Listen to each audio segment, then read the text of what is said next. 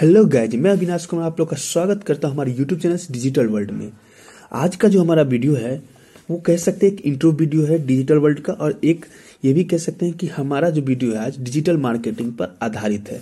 यानी हम ये कह सकते हैं कि आज में अभी अगर आप देखते हैं तो दुनिया फिजिकल से ज़्यादा डिजिटल हो चुकी है। यानी आपका जो एक ऑफिस था वो एक छोटे स्थान से न रह के अब क्या हो गया है कि ओपन स्पेस विदाउट बाउंड्री कह सकते हैं ना। एक मान लीजिए आज से 10 साल पहले अगर कोई अमेजन टाइप की कंपनी रहती तो एक मॉल खोलती और उस मॉल से फ्रेंचाइज लेके मॉल खोला जाता और वहां से हम लोग सामान खरीदते। लेकिन अब क्या है, अमेजन जो है सो पूरे दुनिया में मतलब आपके मोबाइल तक में उसका दुकान खुला हुआ है, शॉप खुला हुआ है। उसी तरह फ्लिपकार्ट का भी सभी का क्या हो गया है कि आपकी कोई बाउंड्री ही नहीं रही, न फिजिकल खर्च हुए, सिर्फ डिजिटली जो खर्च है वो पे कर रहे हैं। तो एक आम आदमी जो है अभी के दौर में 300 से 350 मिनट मोबाइल जो है सो डेली यूज कर रहा है। यानी हम कह सकते हैं कि 5 से 6 घंटा, यानी एक आदमी 5 से 6 घंटा मोबाइल डेली यूज कर रहा है। तो आज की जो दुनिया है वो वीडियो फीचर बड़ा हो गया है, क्योंकि अभी का आदमी जो है उसका अटेंशन जो है सो 8 सेकंड से भी कम है। यानी वो आपकी बातों को 8 सेकंड तक ही सही सुनता है, उसके बाद उसे नहीं सुनता है। इसीलिए अभी जो है सो लोग वीडियो फीचर्स पे आ गए हैं, वॉइस डेटा फीचर्स पे आ गए हैं। और आप कोई स्टोर खोलते हैं या कुछ भी कर रहे हैं तो 80% कस्टमर जो है सो पढ़ने की अपेक्षा, मतलब आप जो वो कैश देते हैं ना, आप अपना पैम्पलेट, उसको पढ़ने की अपेक्षा अगर उसमें देखना पसंद करते हैं कि आपके यहाँ क्या क्या है वो देख के पसंद करते हैं। तो देखिए मार्केटिंग का क्या था, तो 2 टाइप था। पहले ट्रेडिशनल मार्केटिंग था, अब क्या आ गया है डिजिटल मार्केटिंग।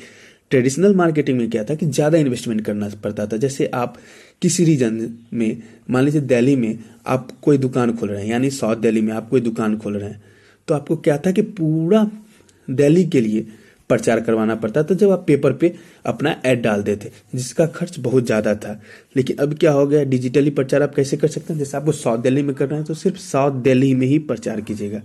इसका जो रेट ऑफ इन्वेस्टमेंट था, रिटर्न ऑफ इन्वेस्टमेंट जो होता है ट्रेडिशनल में, उसको आप कैलकुलेट नहीं कर सकते थे कि कितना कस्टमर आपका आ रहा है नहीं आ रहा है, आपको नहीं पता चलता था। लेकिन डिजिटली में क्या होगा कि आपको तुरंत कैलकुलेट कर देते हैं कि कैसे रिटर्न ऑफ इन्वेस्टमेंट जो है सो किस तरीका से आपका आ रहा है। सबसे बड़ी पॉइंट था कि ट्रेडिशनल में आप फीडबैक नहीं ले पाते थे और डिजिटल में आप फीडबैक ले लेते हैं। तो इस प्रकार से क्या है, आप लोग अच्छा खासा डिजिटली के माध्यम से कोई स्टोर खोल रहे हैं तो आप अच्छा खासा यूज कर सकते हैं। जब आप यूज कर सकते हैं अच्छा, तो आप सीख क्यों नहीं ले। अगर सीख लेते हैं तो आप क्या कर सकते हैं, दूसरों को भी हेल्प कर सकते हैं। तो इस यूट्यूब चैनल पे हम लोग वेबसाइट डेवलपमेंट सीखेंगे, ब्लॉगिंग सीखेंगे कि ब्लॉगिंग किस तरीका से करता है, इंस्टाग्राम मार्केटिंग कैसे करता है, ट्विटर मार्केटिंग कैसे होता है, फेसबुक मार्केटिंग कैसे होता है, और एफिलिएट मार्केटिंग कैसे होता है, ड्रॉप शिपिंग कैसे होता है, एंड अदर। गूगल एड्स कैसे लगा दीजिएगा किसी के भी, कोई भी आदमी आपसे कह रहा है, मतलब कोई क्लाइंट आपसे कह रहा है तो आप उसको गूगल एड्स कैसे लगाइएगा।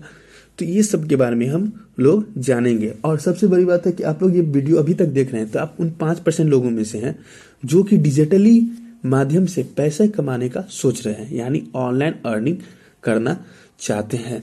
तो आप लोग क्या कीजिए, चैनल को लाइक करिए, सब्सक्राइब करिए और शेयर रखिए। मेरे सब्सक्राइबर अभी कम है तो मैं आज का टारगेट रखता हूँ कि 50 लाख जो है सो मेरे यूट्यूब चैनल्स पे होने चाहिए। धन्यवाद।